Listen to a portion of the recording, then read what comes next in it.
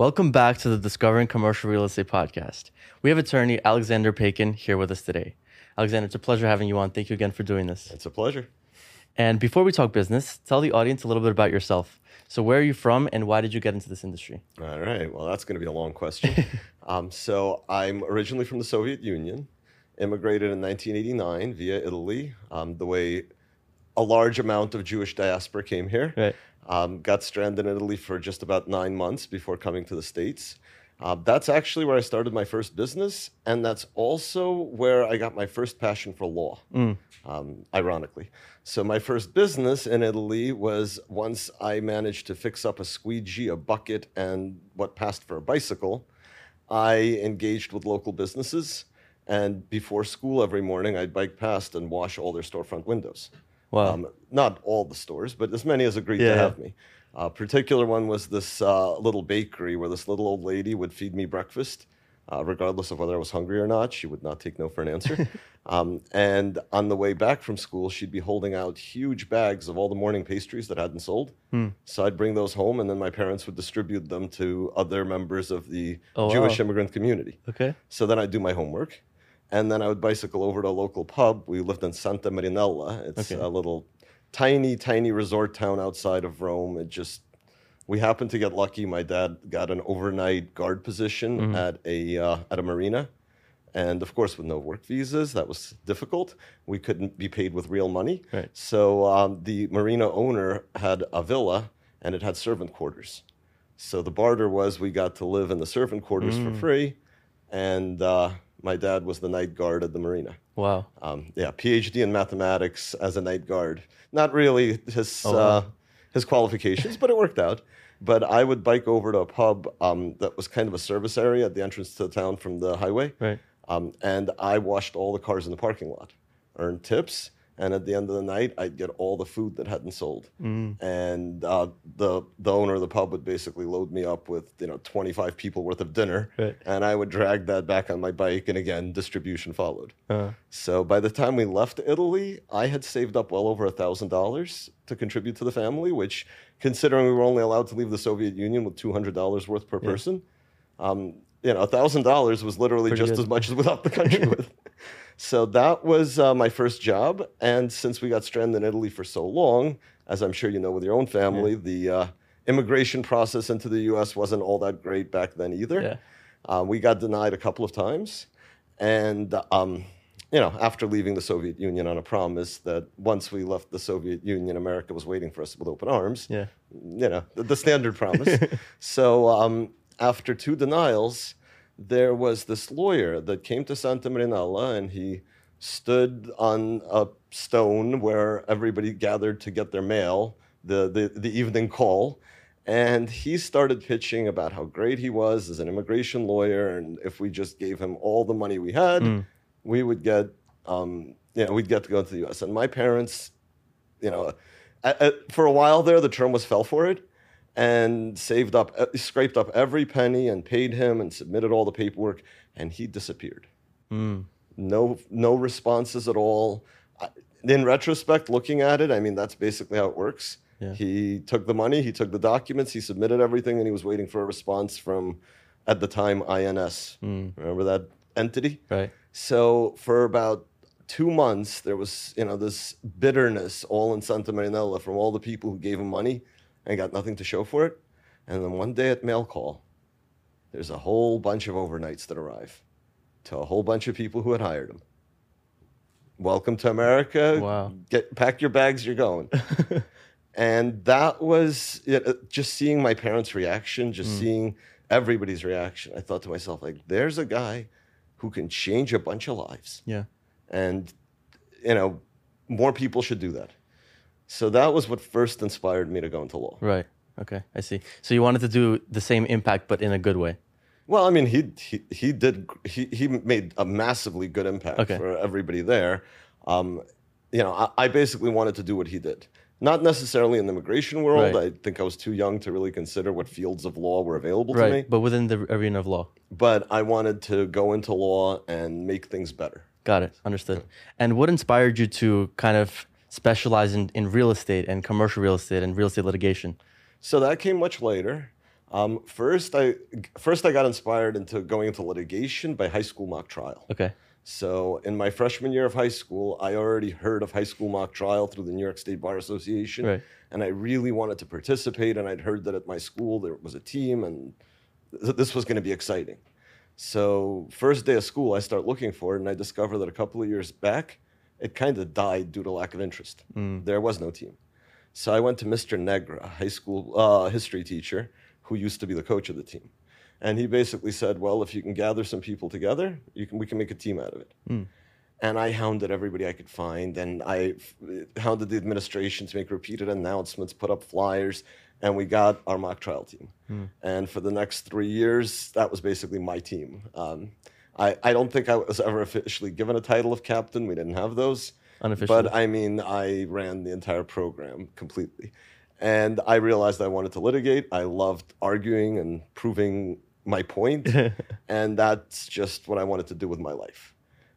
Going into real estate came substantially later. I actually thought I was going to go into intellectual property law because I had my undergrad as computer science, and all during high school and college, I ran companies that built custom software, custom hardware. To this day, I'm a very high-tech person, so I don't run the kind of law practice you've ever seen. We don't have filing cabinets. We don't have paper. Very new age. Yeah. Everything is run on apps and clouds, and I can run my entire firm from any device with an internet connection anywhere in the world, and and keep my staff working and manage all their tasks and assignments. But real estate, I went into basically because while I was in law school, I took a few classes on intellectual property, and I realized I'd rather gnaw my own leg off and beat myself to death with it than ever having to practice intellectual property law. It's just dry. It's like tax law. Yes, there's lots of money in it, but you have to enjoy the driest content all day, every day. So when I graduated law school, I ended up leaving law school right in 2006 as the markets were doing their wonderful implosion in real estate. And I was invited by a friend of mine who was in banking at the time, specifically doing mortgages, to come join him because it was still the end of the golden era of mortgages. And I said, not really, we're about to have a big collapse. So he and I and another guy started a company called Option Next, which was the first nationwide loss mitigation company that specifically negotiated in wholesale loan modifications, short sales, and deed in lieu. Oh, wow. So what we did was we allowed local retailers, real estate brokers, attorneys, accountants to identify the client, get hired to do the loan modification, collect all the necessary documents, and send them to us.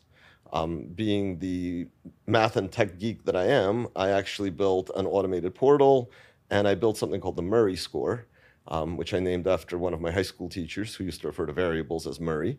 Let's take a random variable. We'll call him Murray. So I built the Murray score, which based on the data that the end retailer would input about their client, they could tell right away what the odds of success of a loan modification are. Oh, wow. So basically, if you make way too much money, sorry, you don't qualify. We're not going to take your money and waste your time. Wow. If you make too little money, sorry, you don't qualify. We're not going to waste our time and your money. So we basically made a system that made loan modifications not a sure thing, but a high probability of success. We were doing it wholesale. Unfortunately, a lot of fly-by-night companies appeared who promised what we were doing but didn't deliver. And almost every state passed what's called brick and mortar laws, where they said in order to do loan mods and short sales related to real estate in our state, you must have a physical office and licensure within our state. I see. Well, that left me with, am I going to build 49 extra offices, or do I leave myself to just New York? And if I'm only going to be in New York, I may as well just stick the law office of in front of my name and call it a day. And at that point, I figured I hadn't practiced law on my own enough that I wanted to just hang a shingle and hope I get it right. I wanted a couple of years of experience in a firm. So I went and got a job as an associate, which at that point, it was 2010. And the market was really crappy. So I got a job at a small firm. It just happened to have an opening for a foreclosure defense attorney who would also do loan mods and short sales. I came into a paper disaster. I mean, they gave me walls of filing cabinets and said, here's all your files. Good luck with them. They've been stagnating for a while. Wow. I digitized everything. I organized everything. I basically sorted out and got all those files done. And within 2 years, I basically said, all right, I've seen it all as far as what this firm has to offer. At this point, I can start my own, and then I want to branch out. And so the way I ended up in real estate was just because that's where that first job happened to be. Right. And because of my experience with loan mods and short sales, that was essentially where I was most marketable. I see. And now looking back, 12 years later, I'm perfectly happy where I am. Real estate law ended up being extremely interesting to me, both litigation and transactions. Commercial law is equally interesting. Right. And I really wouldn't have it any other way. That's amazing. That's great. And can you walk us through kind of the typical day as a real estate litigator and as a real estate lawyer? Is it structured, or is every day kind of a different story? Oh, every day is violently different. Some days you just have one task, an 8-hour-long deposition. Other days you're drowning in 300 emails and phone calls. It's wildly different. In fact, the commercial litigation is one of the hardest industries to staff for, because what happens is a lot of stuff can happen all at once. 5 different cases get major motions filed. Right. For the next 5 days, you're setting your hair on fire trying to understand how to prioritize them and draft them. Then you draft all of your papers and you submit them, and now you're waiting for the other side or you're waiting for the judge. So there's a lot of hurry up and wait. There's a lot of really busy weeks and then really quiet weeks where you're thinking, oh my God, am I going to go out of business? Right. And then as you're thinking that, your emails explode and you go, nope, still have plenty. Got it. So how do you plan out your week in advance if kind of things come up randomly? Well, so one, technology is my friend. I use a practice management system called Clio. Right. And that's a cloud-based system where all my matters reside, all the documents reside, all the staff have logins, and I can assign tasks to people. I can view on any device out there the status of every task. Right. It's like Amazon deliveries. I can see exactly where it is, what's going on with it. I use a whole bunch of integrations into the practice management system. Okay. So 24 hours, 7 days a week, a very lovely and friendly receptionist will answer the phone and connect you to me without you having to deal with an automated phone system. That phone call is automatically logged in the practice management system, and in many cases, it's even automatically tagged to a matter if it's matter related. Right. So the billing happens automatically. We use integrations for process servers where we can order process service right within Clio, get the affidavit of service right within Clio, upload it to the court system right within Clio, and the charge for it will end up as an expense on the client's bill at the end of the month. Right. Without us having to do anything. So a lot of those kinds of things make it so that I can sort of plan my day. But also, you have to remember, a law is not one of those things where too much happens instantly. So the big things are planned well in advance. That 8-hour deposition gets scheduled 2 months out, then gets rescheduled 4 times because the date turned out not to be convenient for anybody. And so by the time it finally happens, you've been ready for it, you've had your day blocked off.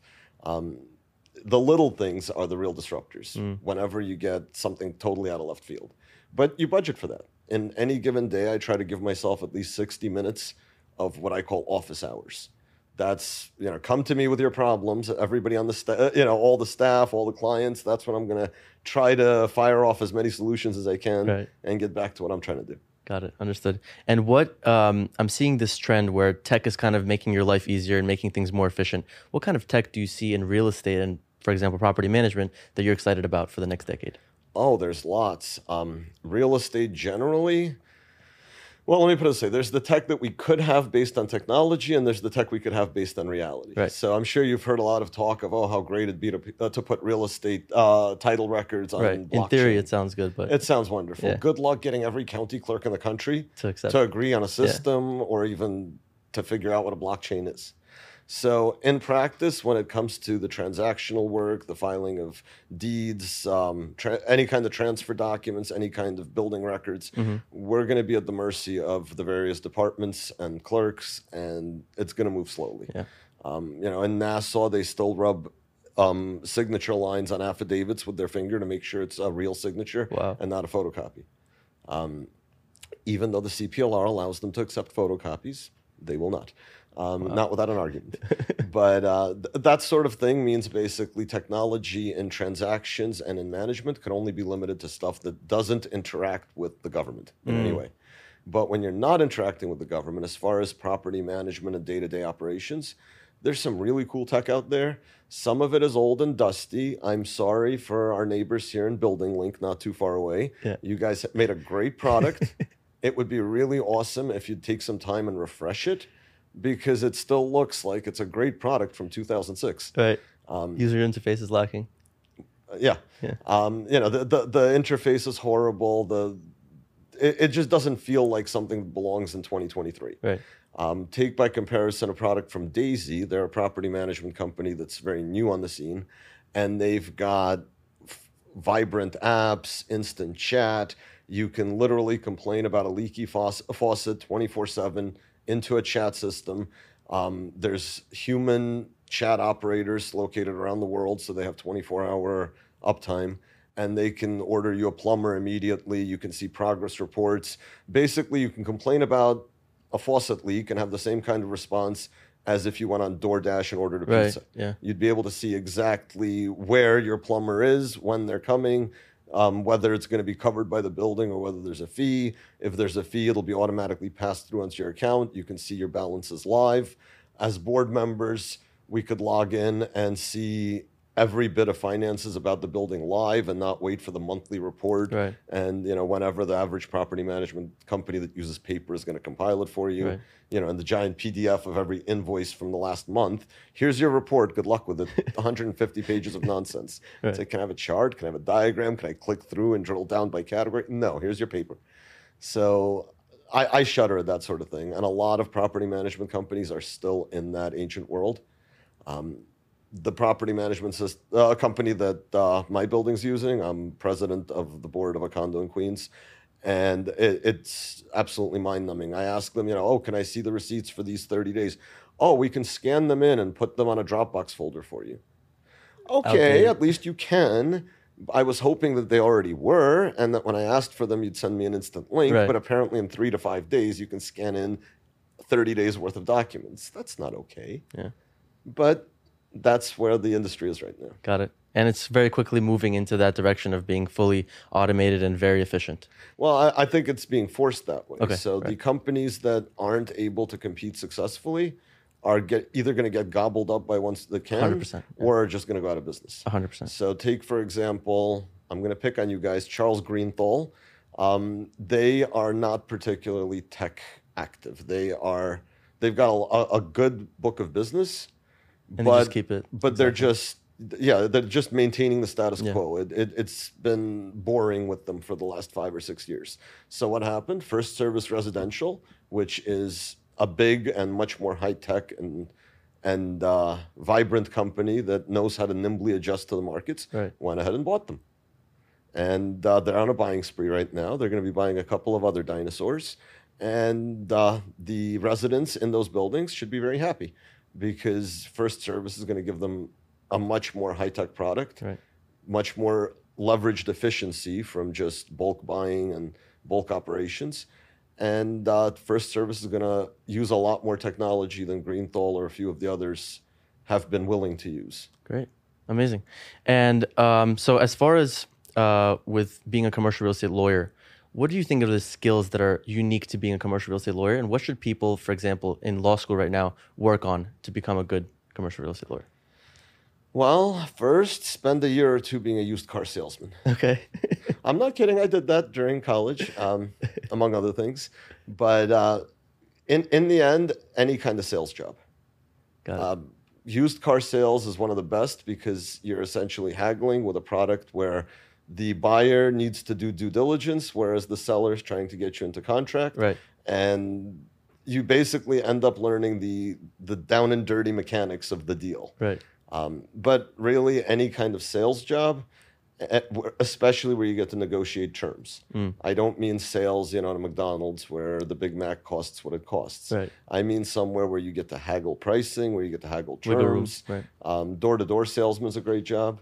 Not a great job isn't a great job, but a great job where you get to learn the skills of negotiating with the other side, doing your due diligence, making sure you know more than the other guy does. Right. Because that's the real art of the deal, knowing more than the other guy does. Yeah. Because knowledge is power, knowledge is money, and if you know the value of the deal better than the other side, the advantage is yours. 100%. So have the knowledge behind you and have the people skills to kind of communicate your vision to other people. Basically, this is where commercial transaction attorneys are often basically any transaction At a attorney disadvantage. is at a disadvantage to a litigation attorney.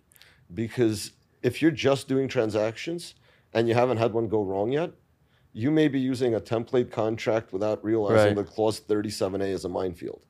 And if you only do transactions, when a transaction goes sideways, you say, oh, I don't handle that. Here's a litigator's card. Good luck. Right. And you never get to see essentially what happens in the worst case scenario.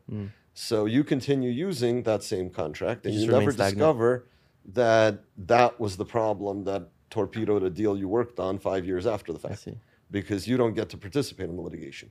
When I get to see how everything goes wrong, and then I draft a contract, my real estate contracts are different than most other attorneys I've seen. They're written from the perspective of how do I avoid litigation? And if we are forced into litigation, how do I make sure we win?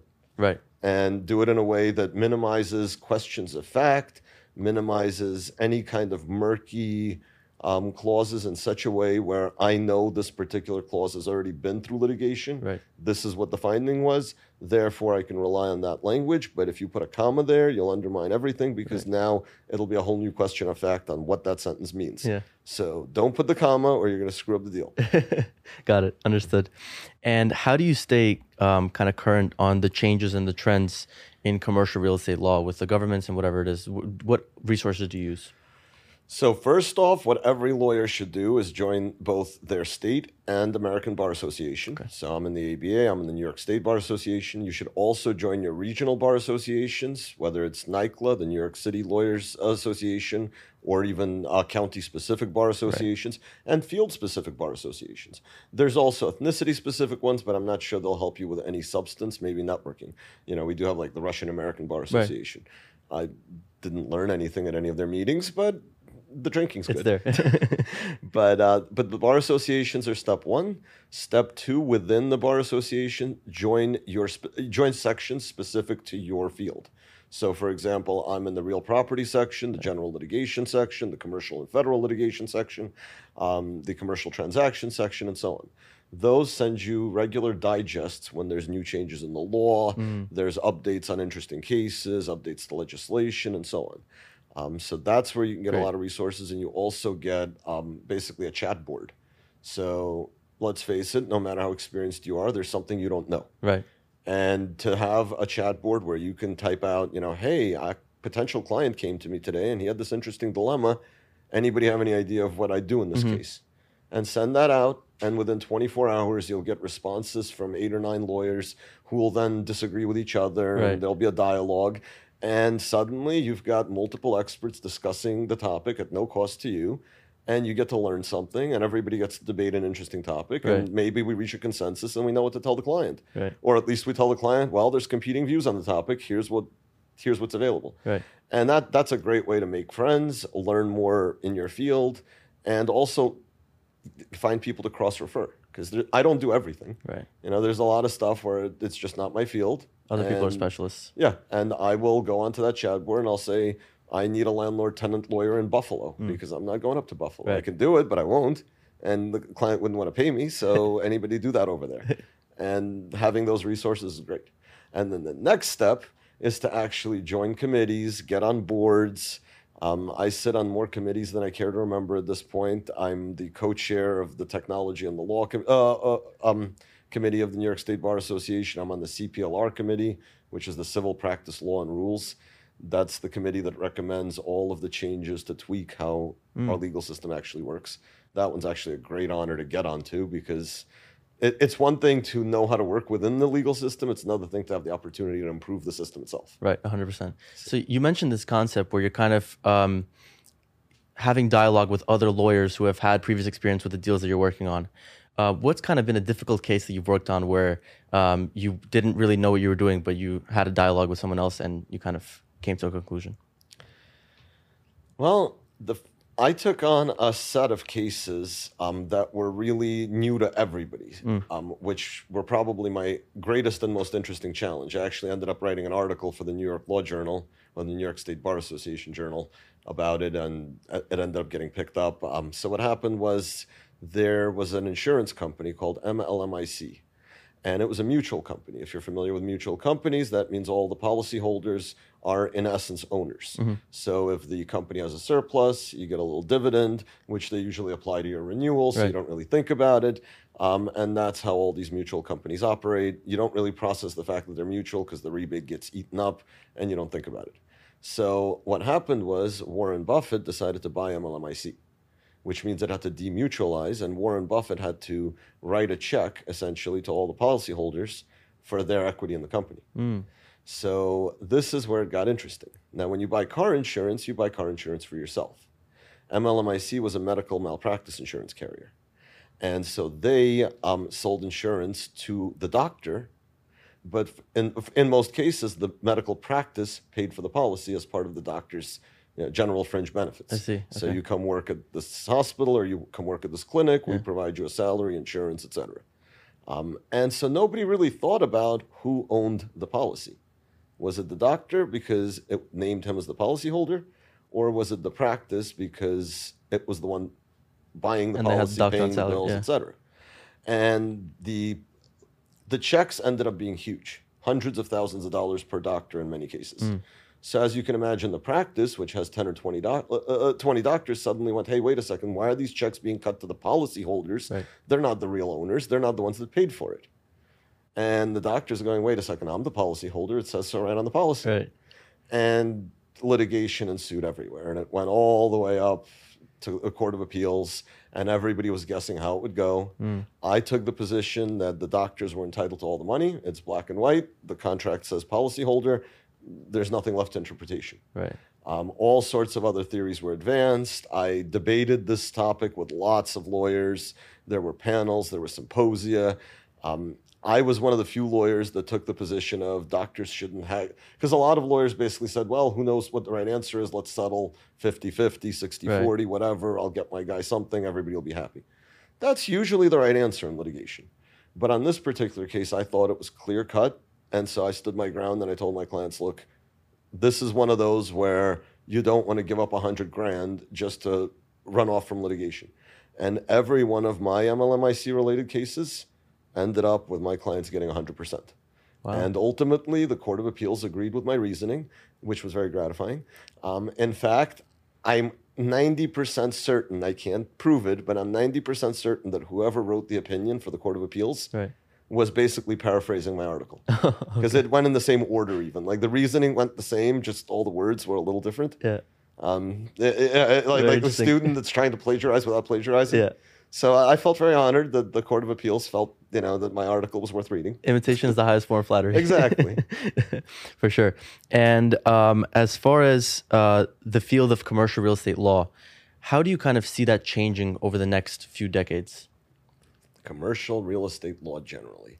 Due diligence is going to become a lot more automated. So I'm visualizing that transactions are going to become a lot more computer and AI driven and much less human driven. So right now, if you say wanted to buy this building, you would first there'd be a letter of intent stage, then there'd be a bunch of due diligence, then there'd be a contract, then there'd be another, God only knows how much due diligence, and then eventually a closing, assuming all the due diligence came out well. One of the reasons due diligence takes 30, 60, 90, 900 days is because we're manually gathering a lot of information, we're manually reviewing a lot of information, we're manually ordering studies, surveys, samples, etc. Well, the technology is almost there to make that instantaneous. It's really a matter of connecting the right databases and employing the right tools. Take surveyors, for example. If you buy land right now, a guy has to walk around with basically a big tape measure, marking out the survey and writing out how many feet he walked this way and how many degrees he turned that way. And a lot of these property descriptions, you read them, 12 feet from the old oak tree belonging to Mrs. Johnson. Really? That was 120 years ago. I'm supposed to find Mrs. Johnson in her old oak tree? That's where the property, markers start? Great.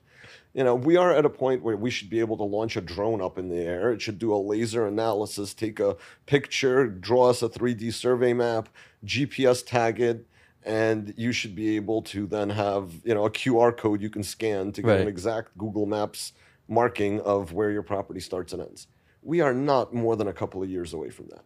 Now, once we can do that and we can do other elements of surveying with drones and with high speed and precision, due diligence is going to drop. Even now, I'm already seeing property inspectors using tools that a decade ago would have seemed sci-fi. They're walking around with thermal cameras, aiming at the walls, looking for wiring and plumbing problems. They've got like just cool tech that they're coming with. And it's slowly seeping in.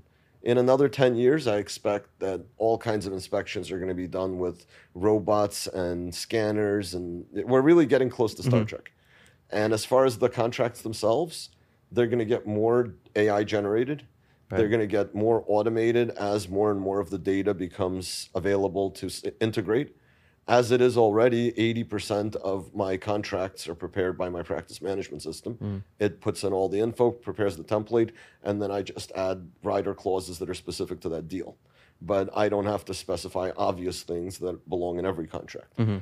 So I see that happening more and more to a point where you call a lawyer, you say, I want to buy that building. Lawyer populates in the key bits, names, addresses, dollar amounts, any special terms, hits generate. A DocuSign contract goes out, everybody signs, lawyer clicks generate due diligence, checks off boxes of which services he wants. Something goes out and does it. Within a couple of days, it's all in the computer. The reports have been parsed by AI, which has flagged any issues. So the lawyer just clicks through the 6 issues that were flagged, discusses them with the client, maybe renegotiates the price or the terms based on what the due diligence found, and we can have a closing in 2 weeks. 100%. I can totally see that being possible. And I think given a few software developers 6 or 7 pies of pizza in a weekend, it could be done. Right. Understood. So there's a lot of improvement going on, but there's still a lot more room for innovation in the coming decade. Oh, absolutely. We are far away from saying technology has achieved efficiency. Right. Yeah. Technology has given us a vision of what efficiencies we could achieve over time. Yeah. 100%. And I want to ask about leasing law. What makes leasing law so complicated, and how do you help your clients navigate the complex legal aspects of leasing commercial property?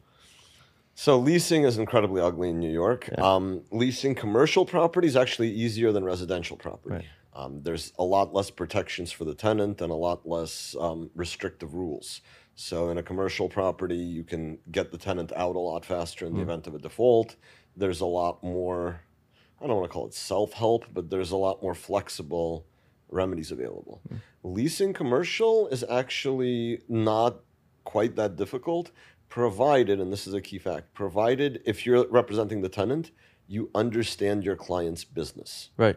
Yeah. And I don't just mean you understand what they do as in, oh, they're going to be running a dry cleaner. Get to know your client's business. Do you need exceptional amounts of water? Do you need exceptional amounts of electricity? The nuts and bolts. Are you going to generate noise, heat? Do you need after-hours access? Figure out from your client what all the needs are for their business, and it becomes super easy to prepare a lease that makes sense for them, because then you look through the proposed lease, identify anything that's inconsistent with their business needs, and negotiate to get that out and put in clauses that they need. The aspects of commercial leasing that are probably the most complicated are when it comes to licenses, permits, etc., where it's outside of the control of either the landlord or the tenant. Right.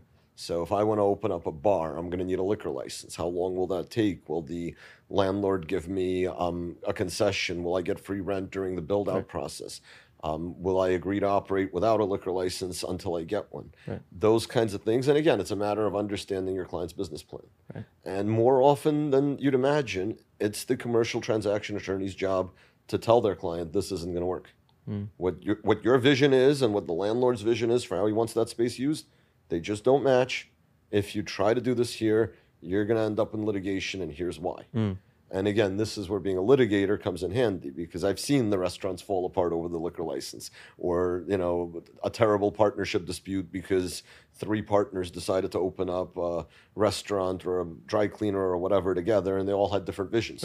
And nobody actually sat down and discussed all the details of their visions, put them all together and said, hey, these don't match.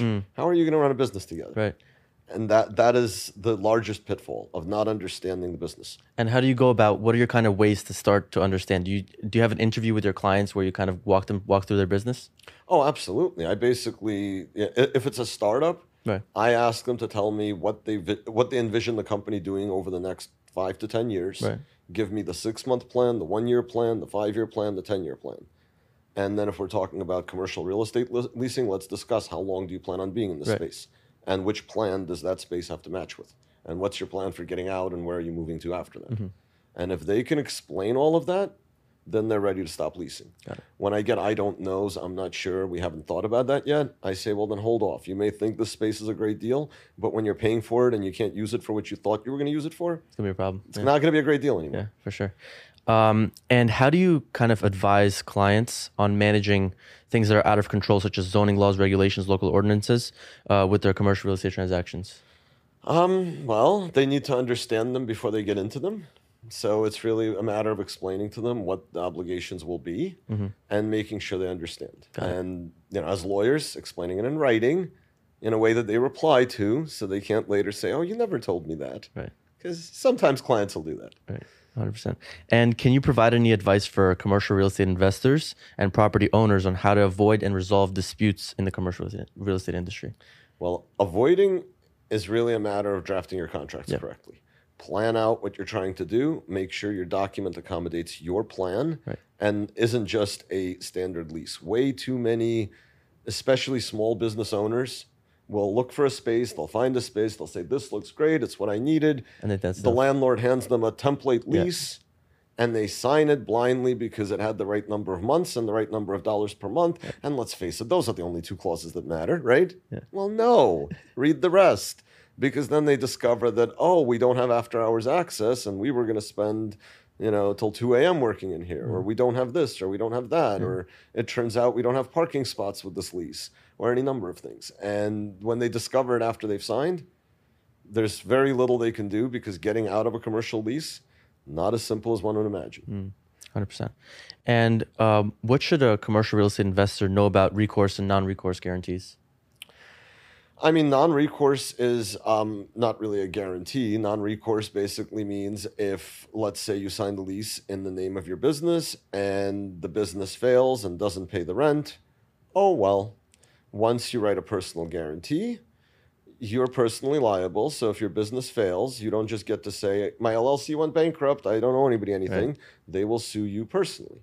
Now, there is also a concept called a good guy guarantee, which is what most reasonable landlords will ask for. And I think, honestly, if you're a tenant and you're refusing to go with a good guy guarantee, you're not a reasonable tenant. I would never advise a landlord to rent to you. For anybody not familiar with a good guy guarantee, it generally makes you guarantee the lease for the period you've occupied the place, plus a little extra period to let the landlord release. So practically, you give your landlord notice, "Hey, my business is going under. I didn't realize this was going to be so hard. So I'm failing. I'm giving you my notice. I'll be out in a week, and I'll pay you for the next 60 days, and then I'm done." And that way, it limits the tenant's liability to just the time occupied and the time it takes to flip to the next tenant, protects the landlord, but without the landlord getting a giant windfall of you guaranteeing 10 years into a lease that you defaulted on in the first year, because that's not fair. Yeah, 100%. And how would you go about determining the best type of legal entity that a real estate entrepreneur should operate his or her company under? What factors should they consider? I mean, personally, I don't think most of the entity choice has to do with whether it's for real estate or anything else. I think in the end, it's a tax question. Because, like, for example, I'm a fan of S-Corps because they're extremely easy for tax purposes. But an S-Corp has its own dangers. So say you're over 65 and you're trying to keep your incomes down so that you qualify for a Social Security, Medicare, et cetera, without obscene surcharges. And so you don't want an S-Corp where all of the income that you generate from, say, having commercial real estate and collecting rent goes directly into your personal 1040 as additional income. That's going to drive your personal Wouldn't income make up, sense, yeah. and you don't necessarily want that. Yeah. A C corp in that case may be more handy because the money stays in the company until you actually issue dividends, distributions, etc. Mm-hmm. You pay the corporate tax, but not an individual tax. You can reinvest that money to buy more real estate without it ever having to have been subject to that personal tax. But that's just the corporate examples. Mm-hmm. Then there's LLCs, which can be taxed as sole ownerships, partnerships, S corps. You get a whole menu of things to choose from. And in reality, whenever my clients ask me, "Oh, should I do an LLC or an S corp?" my answer is always one and the same: speak to your accountant. If you don't have a good accountant, I can point you to a few. Right. But the question is a tax question. Okay, got it. And let's say someone out there right now is buying a commercial property and the seller asks what type of transfer document they prefer. How would you go about advising a client on whether they should go with a warranty deed, special warranty deed, quitclaim deed? I mean, practically speaking, quitclaim is the crappiest form of deed. Yeah. Quitclaim deed basically means I'm not promising to you that I own this place. Yeah. I can give you a quitclaim deed right now for the Empire State Building. How much is it worth to you? Nothing. Nothing, because I don't happen to have any interest in the Empire State Building. Bargain and sale deed is generally the most common one, and more specifically, bargain and sale deed with covenant against grantors' acts. Mm-hmm. So essentially, whereas a warranty deed is a complete guarantee, and that's the best deed, Right. the bargain and sale is the one that's most commonly used. Because a warranty deed basically means that the seller continues to be liable to you after the sale for anything that happens to be wrong with title because they're giving you a warranty. Right. A bargain and sale deed basically means you've done your due diligence, you're getting a title policy, which will be the thing that's liable, and the only guarantee you're getting from the seller that you haven't verified personally with the title company and bought insurance for is that the seller hasn't simultaneously or previously conveyed the property to someone else. So before I came in here for a closing to give you the deed, I didn't go into the other conference room and give somebody else a deed that hasn't been recorded yet. Okay. So that's the covenant that I, as the seller, haven't acted in bad faith prior to selling to you. So does one favor the other? One type of deed favor the seller more than the buyer? Well, the deed that favors the seller the most is the quitclaim deed because I make no promises. Yeah. The bargain and sale with covenants is that reasonable one where I'm basically saying, well, I can't guarantee that the guy 3 owners ago didn't do something wrong and there's cloud on title, but I will promise you that since I bought the property with my title and my insurance, I haven't done anything to alienate it or put a cloud on it in any way. Right. So I'm able to transfer to you what I purchased. Got it. So that's the fair deed that doesn't require the seller to, guarantee the land is rightful from the beginning of time. Yeah. The warranty deed favors the buyer the most because then, in addition to your title company, Seller's you can go ahead and liable. sue the seller if anything goes wrong. 100%. And so there's this term that always is thrown around in real estate contract, as is. What should an investor know about this term, and how can they prevent issues from occurring in the future? So as is a variable term. As is still subject to the various laws of the state of New York and the city of New York. And as is will generally still have clauses, even in a template contract, as is, except for these 35 items: plumbing, electrical, roof, foundation. Almost everything. And you look through the list, and it's like, so what's not? Yeah. So what is as is? The sheetrock? And even then, it's like no holes bigger than a quarter inch. So as is only defined by the contract. There is no general standard for as is, except if the contract is completely silent to definition. And if you've got a contract where it's completely silent to definition, you have the worst lawyer in New York. Fire them immediately because there should never be an undefined term that's left open to interpretation. Right. Because that is literally how you avoid litigation. Right. Make sure your contract is so clear that there's no 2 ways of reading any sentence. And no commas. Oh no, your commas just have to be correct. Right. Don't leave a dangling modifier anywhere. Right. And that's really all there is to it. Because if you don't define as is, then I'm going to argue on behalf of whichever side hires me that as is either did or did not mean whatever it is that's not convenient for my side. Right. 100%. Yeah. And so let's say a scenario. Let's say somebody purchases a development site, and for whatever reason they receive an injunction preventing them from building on the site. If the reason for the injunction is not listed as a title policy exception due to the neglect of the buyer, is the buyer protected in the court of law? No. But let me put it this way. It's all subject to very specific facts. But generally, if it's the buyer's negligence and not the title companies, Right. and the buyer didn't do enough due diligence to Themselves figure to, out yeah. their plan and figure out what they planned on building and to Right. make sure that what they wanted to build was actually possible, well, then they didn't spend enough time with their lawyer plotting and scheming what they're going to do before actually doing it, and they Right. stepped in it. 100%. Because the title company is not liable to you for the things you were going to do but didn't tell them about. Right. So the title company will simply tell you you have clean title.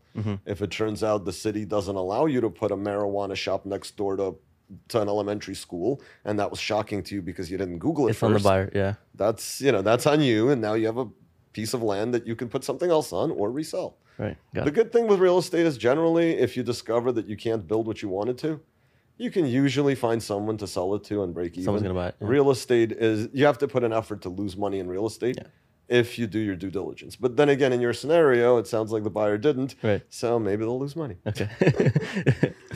And if a real estate sponsor wants to acquire properties in multiple states through an LLC, what state do you think has the most flexibility right now as a formation jurisdiction? Most flexibility? Ooh, I don't know that I can answer that question because realistically, you need to survey all 50 states and do a comparison. And off the top of my head, Right. no idea. My answer to you, I generally don't advise my clients to go out of state to form their LLCs because you open yourself up to so many extra problems. Right. So imagine right now I told you that Hawaii was the best state to open an LLC in for whatever reason. You open up your LLC in Hawaii and you're going to operate in New York. Right. And then you do something wrong and someone wants to sue you. And they sue you in Hawaii. So Different what are court. you going to do? Fly down to Hawaii for litigation? Not particularly convenient, especially since the lawyer that you've been doing all your work with is here in New York. Right. And he'll fly to Hawaii for 6 months on your behalf. You don't want to see that bill. Yeah. But realistically, I'm a fan of incorporating or forming your entity where you are and not trying to, there's people that, for example, will form an LLC in upstate New York rather than in New York City because the publication fees in New York City are like $1,000 and they're $200 upstate. Cheaper, yeah. Well, you know what? If you're going to save $800 and end up sticking your company out in Buffalo and then later having to deal with mail forwarding, changes of worth it. address, refiling things, you're going to spend more time and money than $800. Just if you don't have $800, don't form an LLC. Form an S corp. They're cheaper. Right. And what do you think about Delaware, the rising popularity of everyone doing their LLCs in Delaware? I mean, the only reason Delaware is popular for LLCs is because of something called the UCC, the Uniform Commercial Code. Right. Now, the Uniform Commercial Code is not itself a set of laws. It's rather a proposal by an independent entity that says this is what we think commercial code should be. It's the model. Right. And what happens is a lot of states adopt the model because why would legislators think of their own ways to write laws if somebody's written it for them and explained why it works well? And here you go with all of the notes and practice commentaries and just take it and use it. Right. It just makes more sense to take the thing that works, and it creates a more uniform set of laws throughout the country. So what Delaware did is early on, it declared that it will always adopt the UCC model, and it will adopt amendments to it just as soon as they're promulgated. And therefore, if you're in Delaware, you can be confident that your transactions are going to be governed by the UCC. Well, guess what? New York's done the same thing. We did it a few years later, missed out on the opportunity to be a Delaware. Right. But right now, if you set up your LLC in Delaware and I sue you in Delaware, you're going to have a headache. And Delaware also requires you to pay a registered agent fee.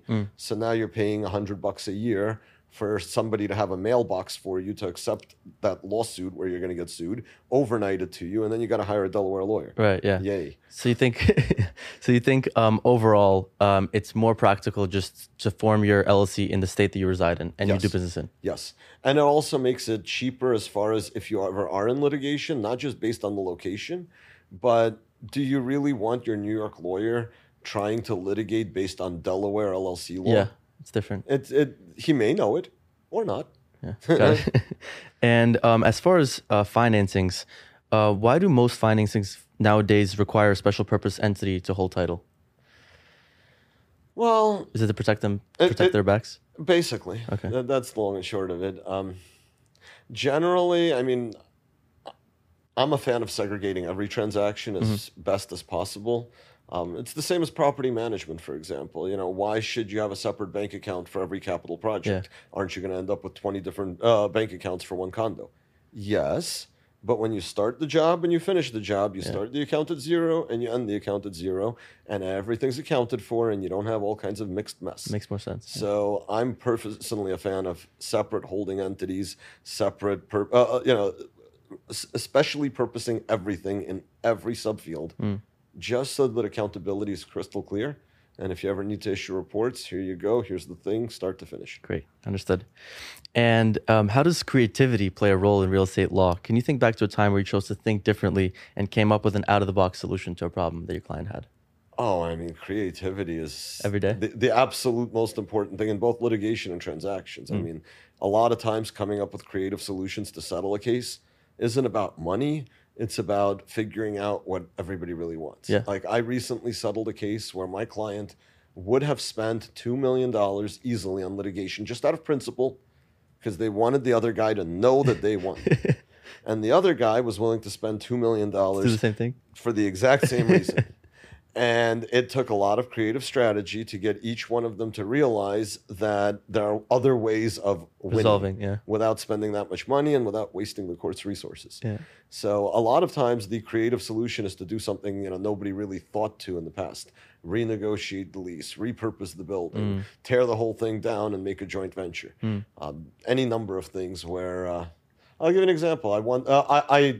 This is a cute little strategy. I had a breach of contract case between an employer and employee, or independent contractor and corporation, and there was also a potential. So the claim for the breach of contract was from the employer side or from the company side, but the independent contractor also had claims of de facto employee status and all of the extra liabilities for the landlord involved in that.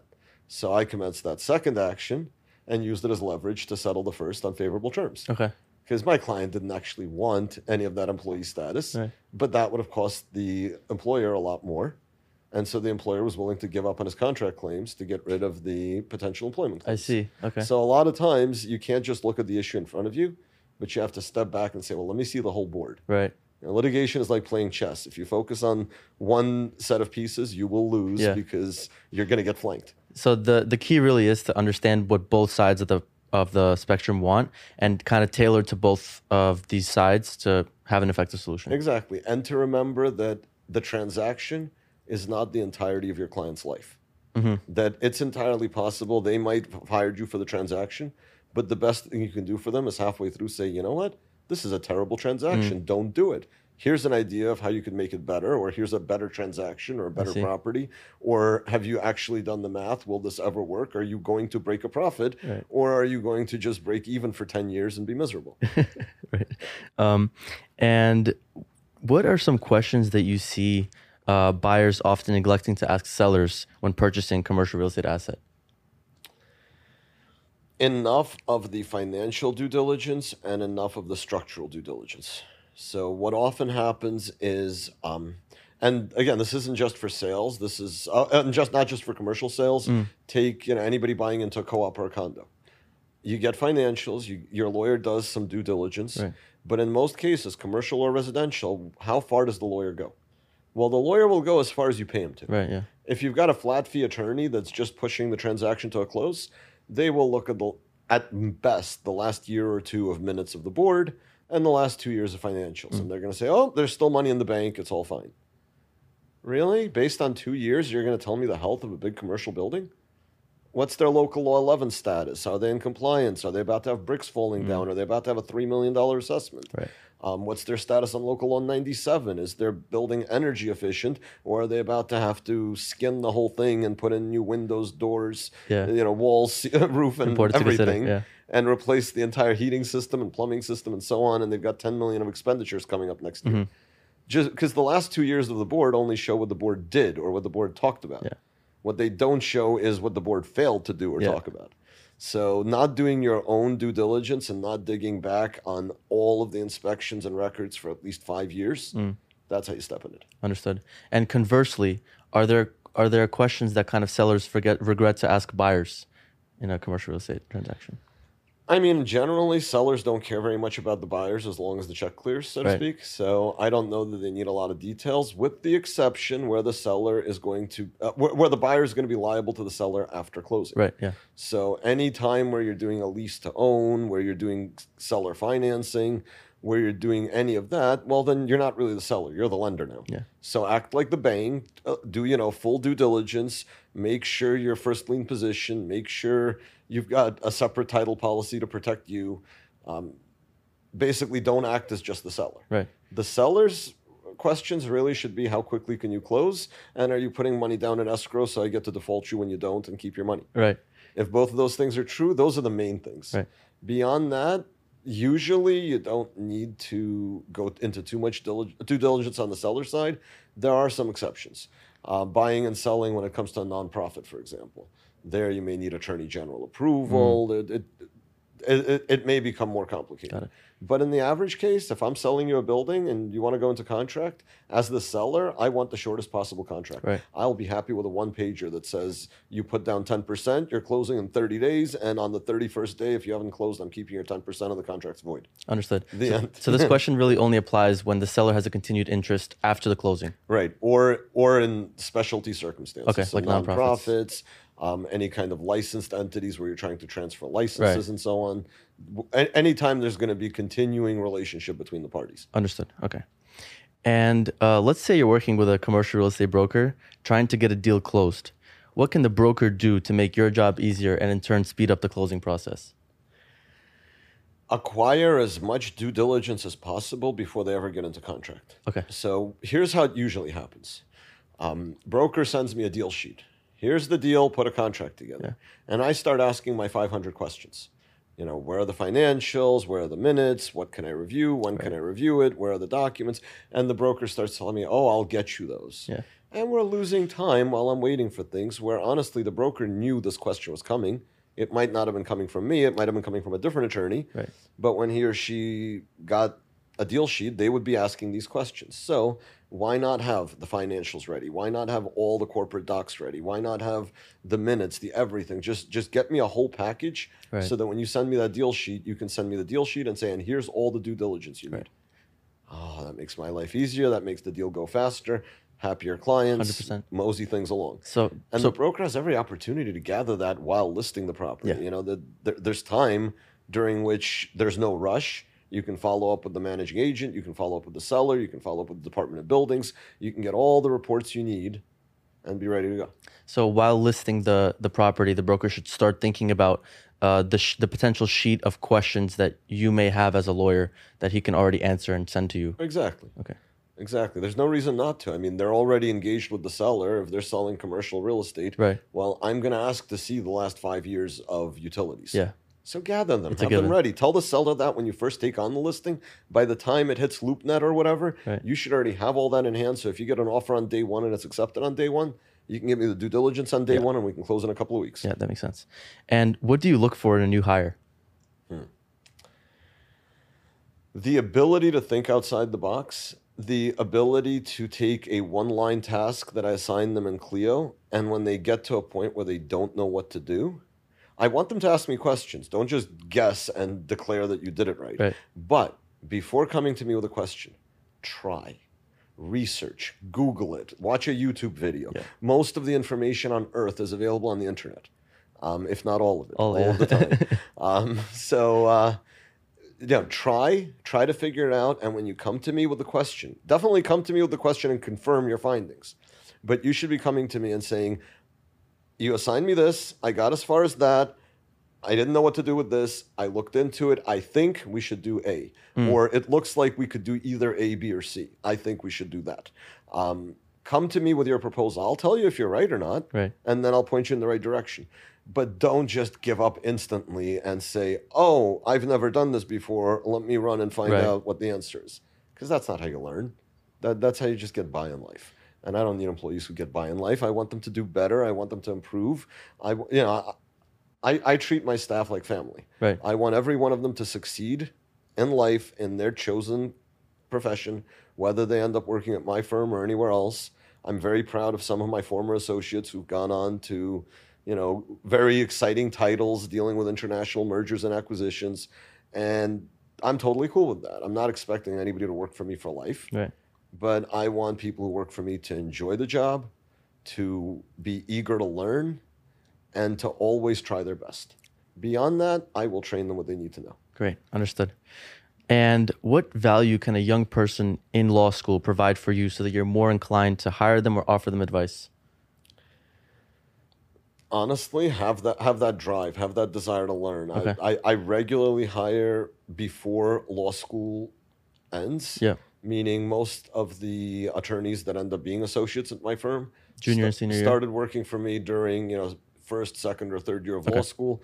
In some cases, way earlier. My next attorney to become an associate of the firm, who already knows he's got a job lined up. He's a third year law student right now. Once he passes the bar, he's Good to go. he's got a guaranteed home in my firm. I actually coached him back when he was in high school mock trial. Oh, wow. Back just about a decade ago when he was a freshman in high school.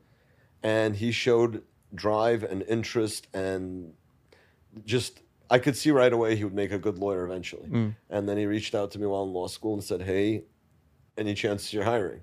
And I said, "You? Yes." That's great.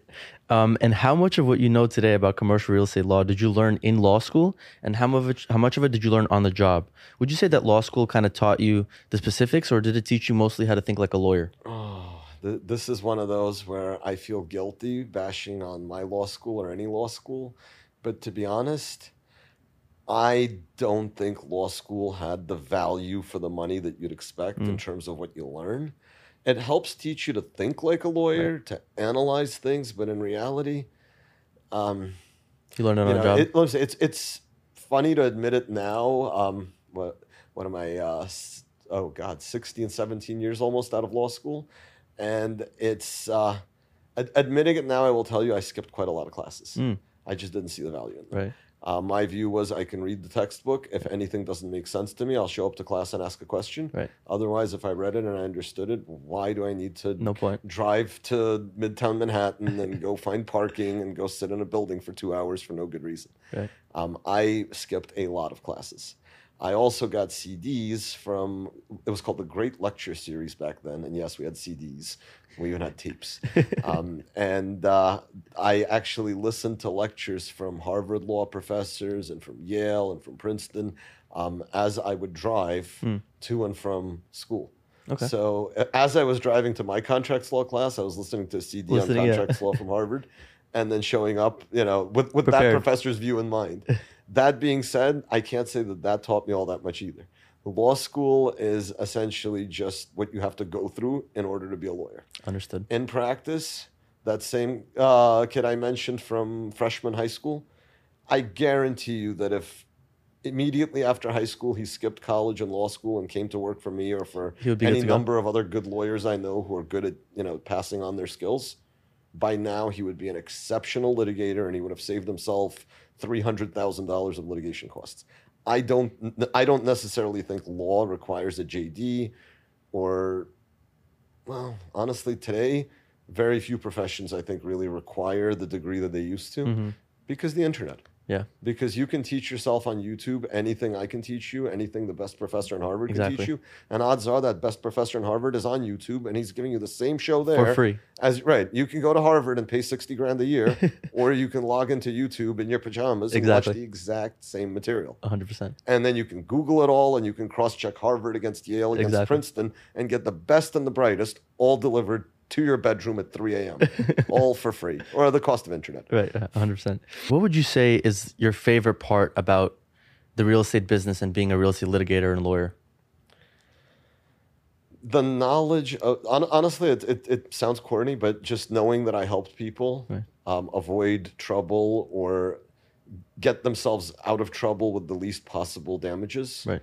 And just knowing that by the time I'm done with a case, that somebody's life is better. I pride myself on that more than anything. Great, understood. And who do you learn from at this point in your career? Who do I learn from? That's a good question. I would say a few of the attorneys on the various chat boards I consider experts in their field. a few of the attorneys that I sit on the various committees and boards with. Those are probably the most frequent parties I would turn to. But honestly, learning is one of those things you can do from anyone at any time. Yeah. So I can't say I didn't learn something from NPR while I was driving in today, or from any random newspaper article or whatever Google decided to feed me this morning. Right. So I'd like to think I try to pick up knowledge wherever I can. Everywhere, yeah. And I don't think somebody needs to have more degrees than I do to pass that along. Got it. And I have my final question to wrap this up. What advice would you give your 22-year-old self about life, business, and relationships? Oh, I've thought about that many, many times. Obviously, I can't give stock advice, right? Because that would make life right now way too easy. Life, relationship, business. I would say don't be afraid. Don't be afraid of just about anything other than getting arrested if you do something illegal. Be afraid of that. But beyond that, don't be afraid to take chances. Don't be afraid to put yourself out there. The only person who never succeeds is the one who never tries. Everybody else succeeds to a point. You're never going to achieve well, maybe you will, but most of us are never going to achieve every one of our dreams. But we will achieve some of the dreams that we put ourselves out there and try. You can be afraid of trying skydiving, or you can go skydiving and discover it's your favorite sport out there and you want to do it once a week.